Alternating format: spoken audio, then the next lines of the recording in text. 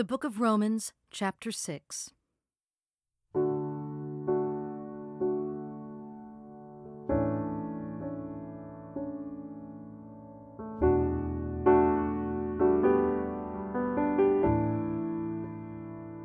What shall we say then?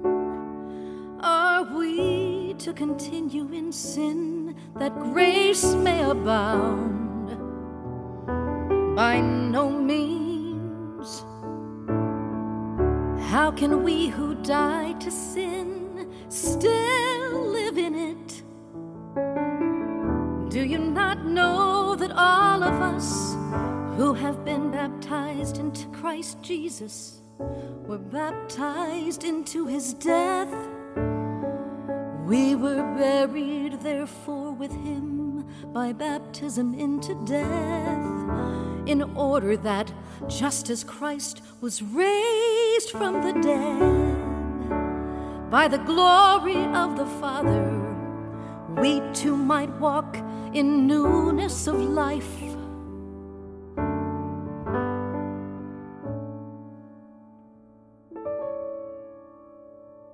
For if we have been united with him in a death like his, we shall certainly be united with him in a resurrection like his.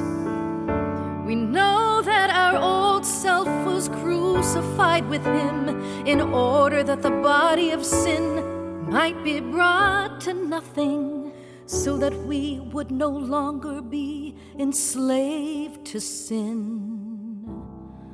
For one who has died has been set free from sin. Now if we have died with Christ, we believe that we shall also live with him. We know that Christ, being raised from the dead, will never die again. Death no longer has dominion over him. For the death he died to sin once for all, but the life he lives to God. So you also must consider yourselves dead to sin and alive to God in Christ Jesus.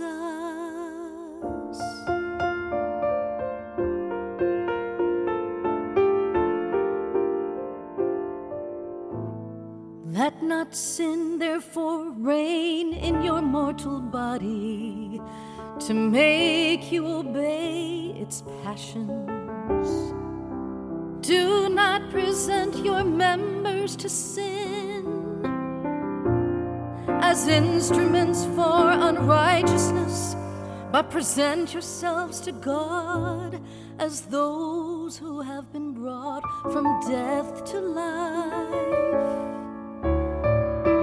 and your members to God as instruments for righteousness. For sin will have no dominion over you, since you are not under law, but under grace.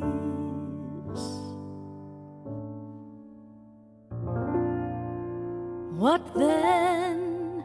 Are we to sin because we are not under law, but under grace?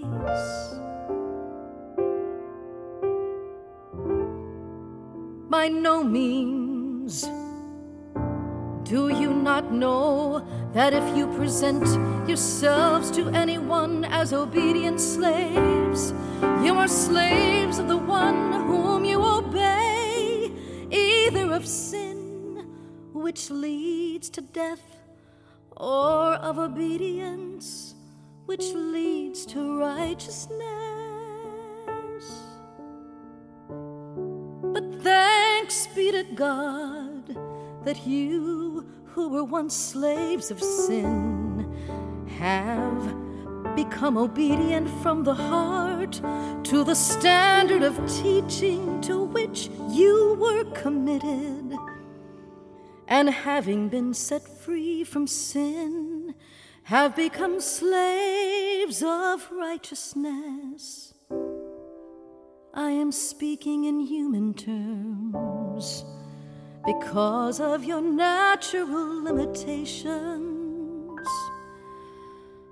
For just as you once presented your members as slaves to impurity and to lawlessness, leading to more lawlessness, so now present your members as slaves to righteousness, leading to sanctification.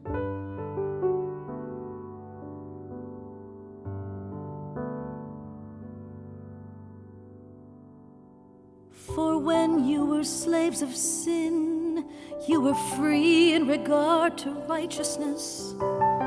But what fruit were you getting at that time from the things of which you are now ashamed?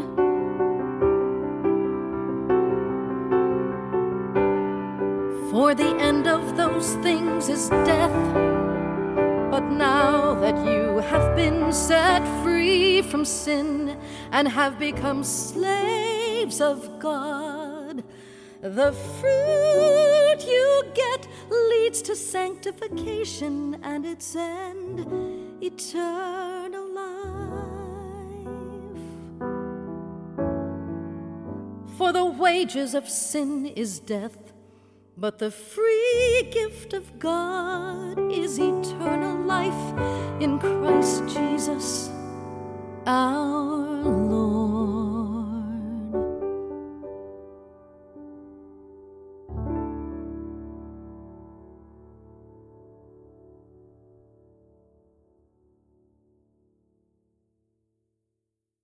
Living Water is produced for the Bible Translation Movement in association with Lutheran Bible Translators.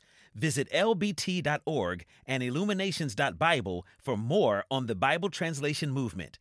Experience Scripture.